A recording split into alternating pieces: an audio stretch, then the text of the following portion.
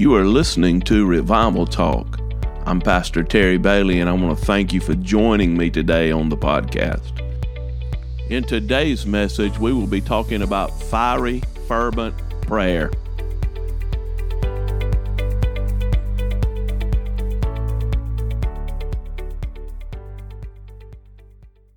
James chapter 5, verse 16, it's on the screen. Confess your trespasses to one another and pray for one another that you may be healed. The effective, fervent prayer of a righteous man avails much. For the last few weeks, I've been sharing about the fire of God's presence. I've shared in several messages and I've written several blogs about the fire of God's presence and the fire of God's judgment. In Matthew chapter 3, verse 11 and 12, John the Baptist prophesies of one who would come, who would baptize us with the Holy Spirit and fire. Let's look at those two scriptures. Listen to what he says. I baptize you with water for repentance, but after me comes one who is more powerful than I, whose sandals I'm not worthy to carry. He will baptize you with the Holy Spirit and fire. His winnowing fork is in his hand, and he will clear his threshing floor, gathering his wheat into the barn and burning up the chaff with unquenchable fire. This kind of leapt off the page at me. I'd never seen it quite this way before. And I shared this Sunday morning. We are seeing the very beginning of this prophecy. Why would I say that? Why would I say something that was spoken by John the Baptist as if we're seeing just the beginning of that prophecy? He will baptize you with the Holy Spirit and with fire, because he's still baptizing with the Holy Spirit and with fire. And we see the beginning of the fulfillment of this word in Acts chapter 2, verses 1 through 4. When the day of Pentecost had fully come, they were all with one accord in one place. And suddenly, when God moves, often it's a suddenly, but let's talk about suddenlies for a moment. A suddenly is something that happens immediately. It happens quickly. Suddenly God moves. Suddenly the wind came up. I remember some years ago, actually it was right after Bishop Ray and Karen and came to Maryland to visit us. Ray preached for us, and we took them down to Fort McHenry, where the fort that was bombed when the Star Spangled Banner was written. It's a tremendous thing, and you go down, and if you go at the right time, every afternoon they bring the big flag down and they fold it. And if children are there, they'll let the children help in that, and they'll give them a ranger badge and we took them and we did that.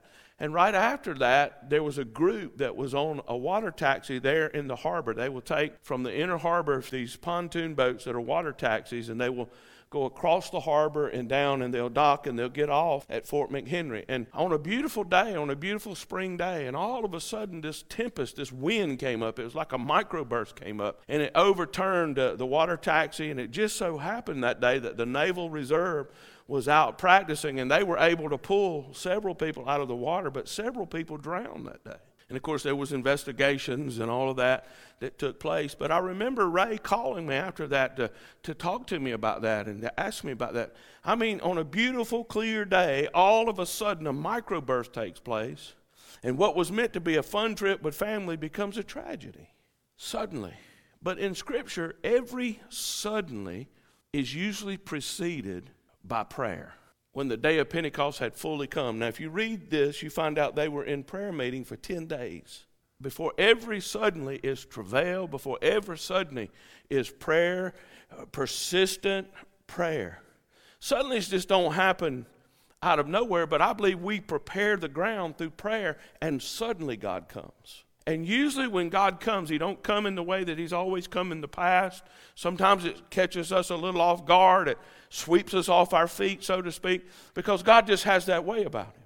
But it says suddenly.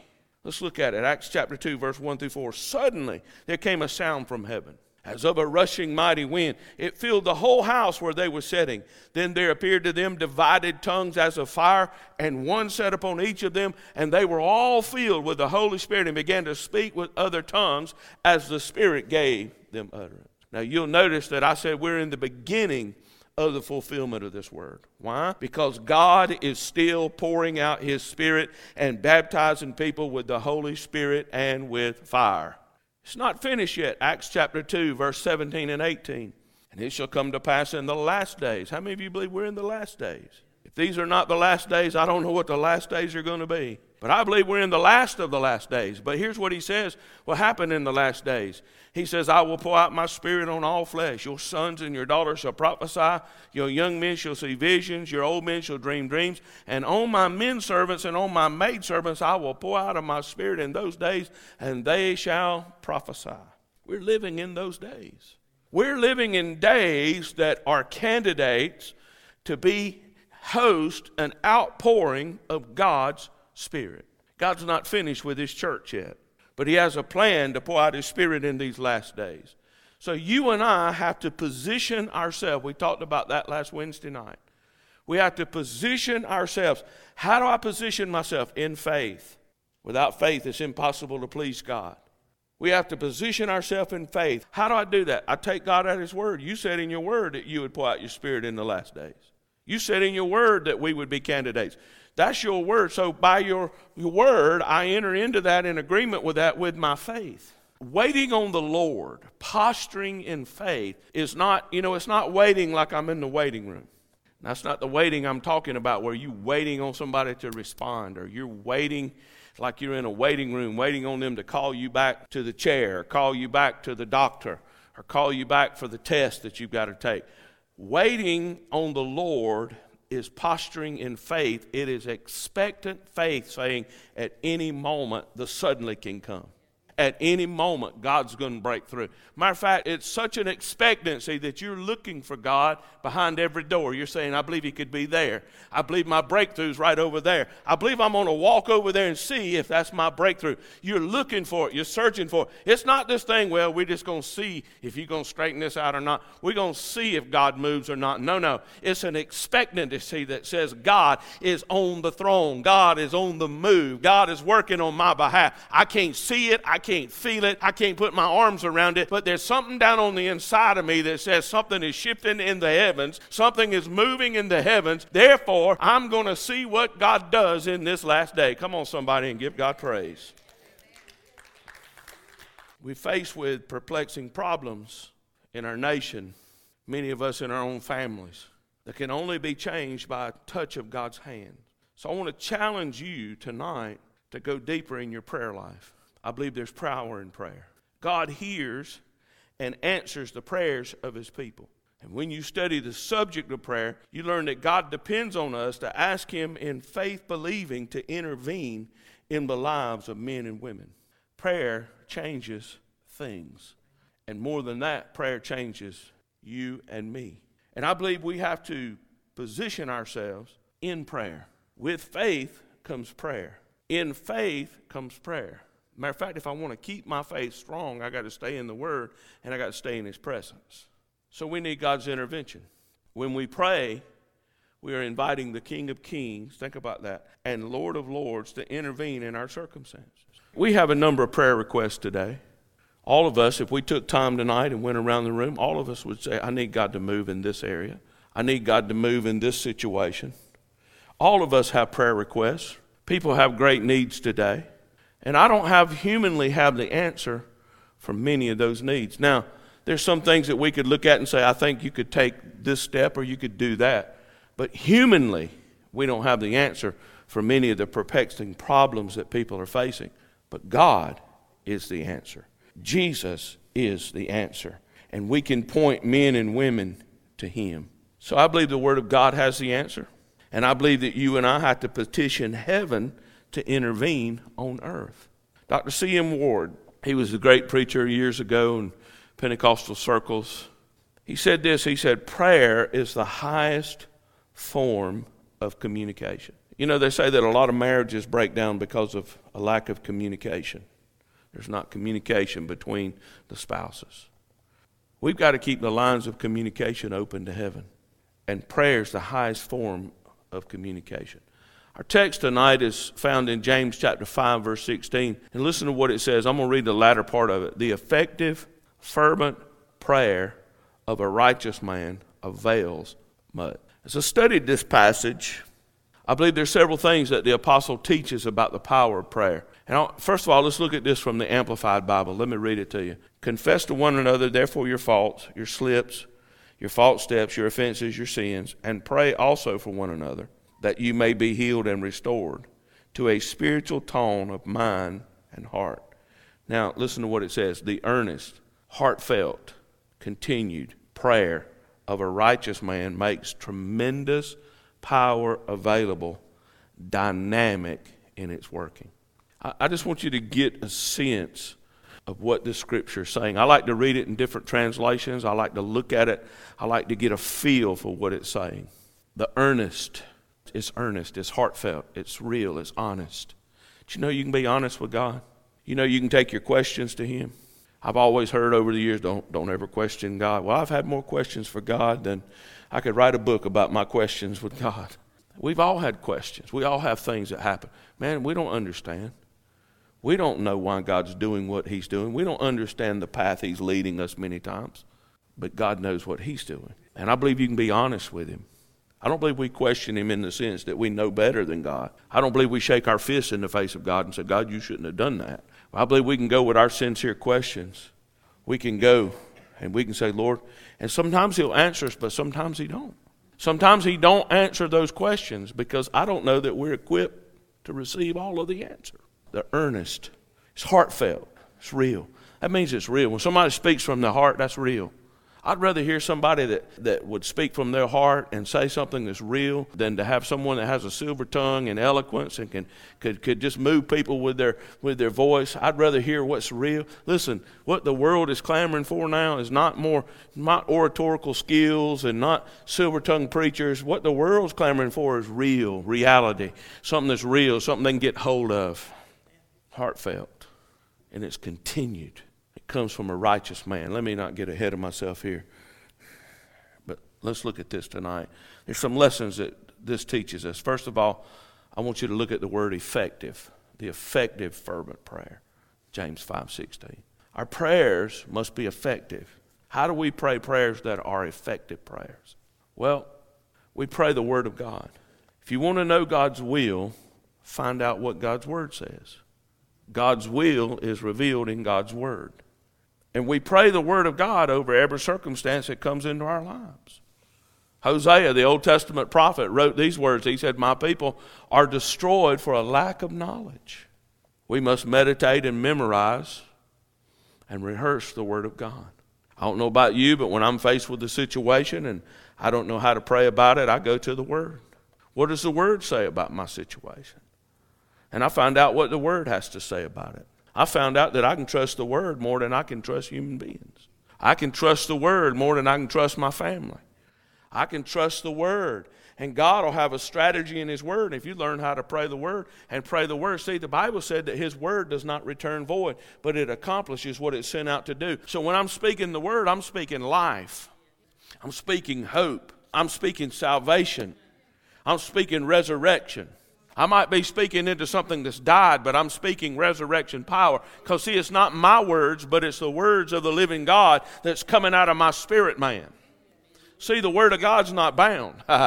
The Word of God's anointed all in and of itself. It's inspired. See, I've got hundreds and hundreds and hundreds of books. I got way too many books. I brought boxes from home over here. And all them books are wonderful and they're good and they got good things in them. And I can speak those books all day long. But when I speak this book, there's power in this book. It gets released out of this book. Because this book is anointed of the Holy Ghost. It's inspired by the Spirit of God. Holy men of God wrote as they were moved upon by the Holy Spirit and penned down these beautiful words. So learn what the Word says. That's how you pray effective prayers. You pray the Word. What's the Word say about? The Word says, what's the Word say about grief? What's the Word say about depression? What's the Word say about sorrow? You know, there's a spirit of suicide that's been released in our nation, and it really flows out of COVID. Folks shut in, folks isolated. A lot of people who are dying prematurely because they're isolated from the people they love. They're separated, and the enemy comes in those moments to move against them. But what's the Word say? I put on the garment of praise for the spirit of heaviness. See, learn what the Word says. There's power in the Word. Prayer is communication with our Creator. And God has established prayer as a means of communication. We talk with Him, He answers us. And throughout the Bible, God has met with His people, communicated His will to them. Moses met with God. God gave him the law on Mount Sinai and defined His covenant with His people. So prayer is a meeting with God. where we get to meet with the Creator. Now think about it. You can't call the White House tonight and talk to the president, but you can dial heaven. What's the number? Jeremiah 33:3. Call unto me and I'll answer you and show you great and mighty things which you do not know. Effective prayer. But notice secondly is the word fervent. The effective fervent prayer. James says that our prayers are to be fervent. I believe God hears our prayers when we whisper his name or we pray silently in our hearts. I was doing some things today and I went out into my backyard, and when I was walking in my backyard I was praying for some different people. But I was praying, and I believe God heard those prayers. It was just a prayer between me and God. It wasn't a loud thing that I audibleized in a loud voice. And look, I'm a Pentecostal. I understand that. And I believe God hears us when we whisper a prayer. We pray silently in our hearts. There are times when it's not appropriate to pray out loud or long. But James here is defining a prayer of desperation. It's a prayer filled with passion. Fervent means on fire. Whew! How many of you want to hear prayer that's on fire? Passionate, heartfelt. See, fervent means zealous, intense, or burning. Jeremiah said, it's like a fire shut up in my bones. I'm trying to be quiet, but I can't because there's a fire that's raging down on the inside of me. And sometimes that fire's just got to get loosed out of us. Come on, somebody. Hallelujah. The Spirit-Filled Life Bible Commentary says it is that of a supplication having energy. Its effective prayer is characterized by earnestness, fervency, and energy. I don't know about you, but I'm looking for someone tonight who's passionate about prayer. Who's passionate about prayer. I remember Beth and I, we used to pray. Michaela was little. We were living in Perry Hall, Maryland, in Baltimore County. We later moved to Abingdon County. But we were living there. We had a living room that was a step-down living room. You had to step down into it. And Michaela would play in the other room, and we were down there in that family room. We'd pray, and she's just a little thing. She'd come in there, and she'd say, y'all making too much noise. Y'all making too much noise. What was that? That was fervency. That was prayer. I'll never forget that. You're making too much noise in here, Daddy. Hallelujah. May we make noise and wake our children up. May we make noise and wake our grandchildren up. May we make noise, because you see, when you do that, that's going to go with them all through their life. The Amplified Bible uses these terms: heartfelt, persistent, dynamic, and tremendous prayer power. Cameron Thompson says this as prayer is the spreading out of our helplessness and that of others in the name of the Lord Jesus Christ before the loving eyes of a Father who knows and understands and cares and answers. Prayer is the breathing and panting of the Spirit after God. It takes hold of the willingness of God rather than an overcoming of his reluctance. It is tuning in on the great, thunderous, 2,000-year-old prayer meeting which now goes on in heaven above. Think about that. What is fervent prayer? Well, the New Living Translation says this in James 5:16. The earnest prayer of a righteous person has great power and produces wonderful results. I used to pastor a lady, and I always felt like she had a call on her life, and we would call on her to pray a lot of times in church. And there was just something about, she would stand up and pray. She could just touch heaven. When I was in Maryland, I pastored a group from Nigeria. And we would have different prayer times, and I would always ask them to participate in that. And there was one lady in particular. She's in heaven today. She's a smart lady. She was an attorney. Her dad was the chief of her tribe. I'd call on her, and I'd say, would you come and pray? You talk about prayer. That was the end of that service. Man, the Holy Ghost will move after that. They could pray. They were anointed. That's what I'm talking about, a fervency, a power in prayer. We got men and women in this church that can pray. There's something about that heartfelt, that earnest. It's real. It's powerful. God, awaken that in our hearts tonight. Then, thirdly, I want you to notice this. It's righteous prayer. Righteous prayer. The effective, fervent prayer of a righteous man avails much. The key to answered prayers, it comes from a righteous man. Listen to me. The Bible says our righteousness is like filthy rags. The Bible says if I regard iniquity in my heart, the Lord does not hear me. People often said, does God hear a sinner's prayer? God can hear anybody's prayer he wants to hear. I believe he hears repentant prayer. But if there's iniquity in my heart, well, this is not in my notes, but I just feel like I need to say, if there's iniquity in my heart, it hinders my prayers. On the best day of our life, we fall short. But aren't you glad we're not standing here tonight in our own righteousness? We're clothed in his righteousness. Listen to what Paul wrote to the church at Ephesus in Ephesus 2, verses 8 and 9. And Larry put it on the screen for us. By grace you've been saved through faith, and that not of yourselves. It is the gift of God, not of works, lest anyone should boast. Prayer is born out of a relationship with the Lord Jesus Christ. God hears and moves to answers the prayers of his people. Prayer, I come to God based on the covenant that I have with him. You know, Jeff and Lisa haven't given me a key to their house. Neither's Tammy or anybody else in here. You didn't say, here's the key to my house. Just come over anytime. Refrigerator's full of food. Get whatever you want. I don't have that right. I'm pastor. We're friends. We love one another. But we're not in that kind of relationship. I haven't given none of you a key to my house either. I don't have that kind of right to come into your house because we don't have that kind of relationship. But my daughter has a key. My daughter has access to everything that I have. Why? Because she's my daughter and we're in relationship. My Father's in heaven. Jesus is my elder brother. I'm an heir and a joint heir. Therefore, I have family rights and privileges to come to the throne of God. A stranger can't come. An acquaintance can't come. An ambassador from another nation can't come to a throne without an invitation or without certain protocol. But you and I can go into the throne room because we belong to him. We're in the family. Righteousness. Listen to what he's saying. It is by grace you've been saved through faith, and not of yourselves. It's the gift of God, not of works, lest anyone should boast. So prayer is born out of my relationship. We're made righteous through the shed blood of Jesus Christ. 2 Corinthians 5:17. If anyone is in Christ, he's a new creation. Old things have passed away. Behold, all things have become new. But look at Psalms 24, verse 3 and 4. Who may ascend into the hill of the Lord? Or who may stand in his holy place? The hill of the Lord was where the temple was built. It's the Temple Mount. I've been there. I've been to the Western Wall. And underneath the Western Wall are these tunnels that go all through underneath what now is the Mosque of Omar and the Dome of the Rock and all of that. And you can go down to the original bedrock, and you know that is the original mountain. That's where the temple was built. And when you come through those tunnels, to me that was fascinating. I loved every minute of that. And when you come through those tunnels, you come to a place where there's an archway, and it's bricked up. And there are people that are there praying. And they say, this is the spot that is closest to the Holy of Holies. That's what he's talking about. Who may ascend into the hill of the Lord? Who may stand in the holy place? Listen to what he says in the next verse. He who has clean hands and a pure heart, who's not lifted up his soul to an idol, nor sworn deceitfully. I believe if we're going to see God's intervention, that we have to come clean with God. We're too comfortable in the church with sin. We've become too comfortable with it. We're comfortable with it. And I'm not here to condemn people. I'm not trying to condemn anybody over the internet tonight who may watch this. But I'm here to tell you that we've got to come clean with him. Who may ascend his hill? We have to have clean hands and a pure heart. I know there are people that struggle. Man, I'm here to help people who struggle.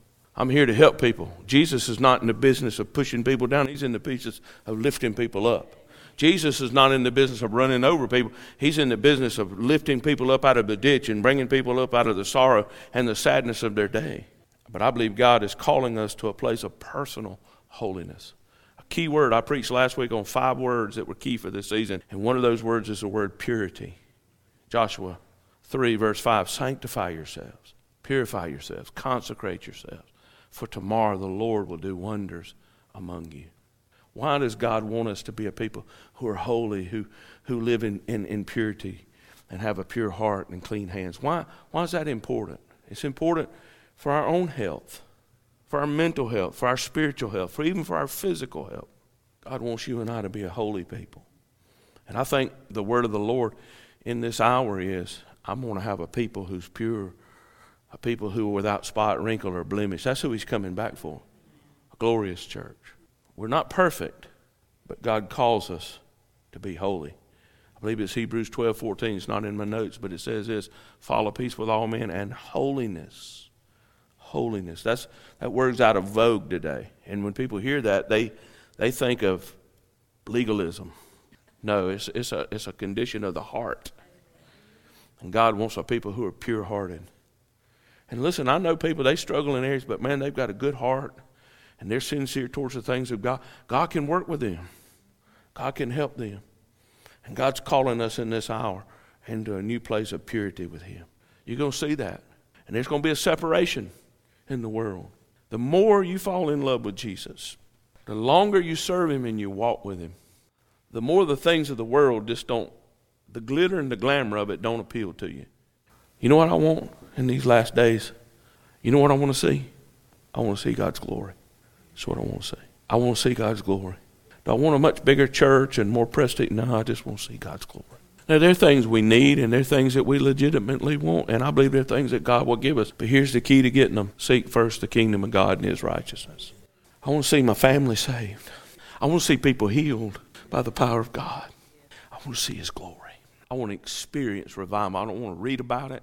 I don't want to hear about it happening in Uganda or Guatemala or somewhere else. I want to see it in Greenwood and South Carolina and Upper South.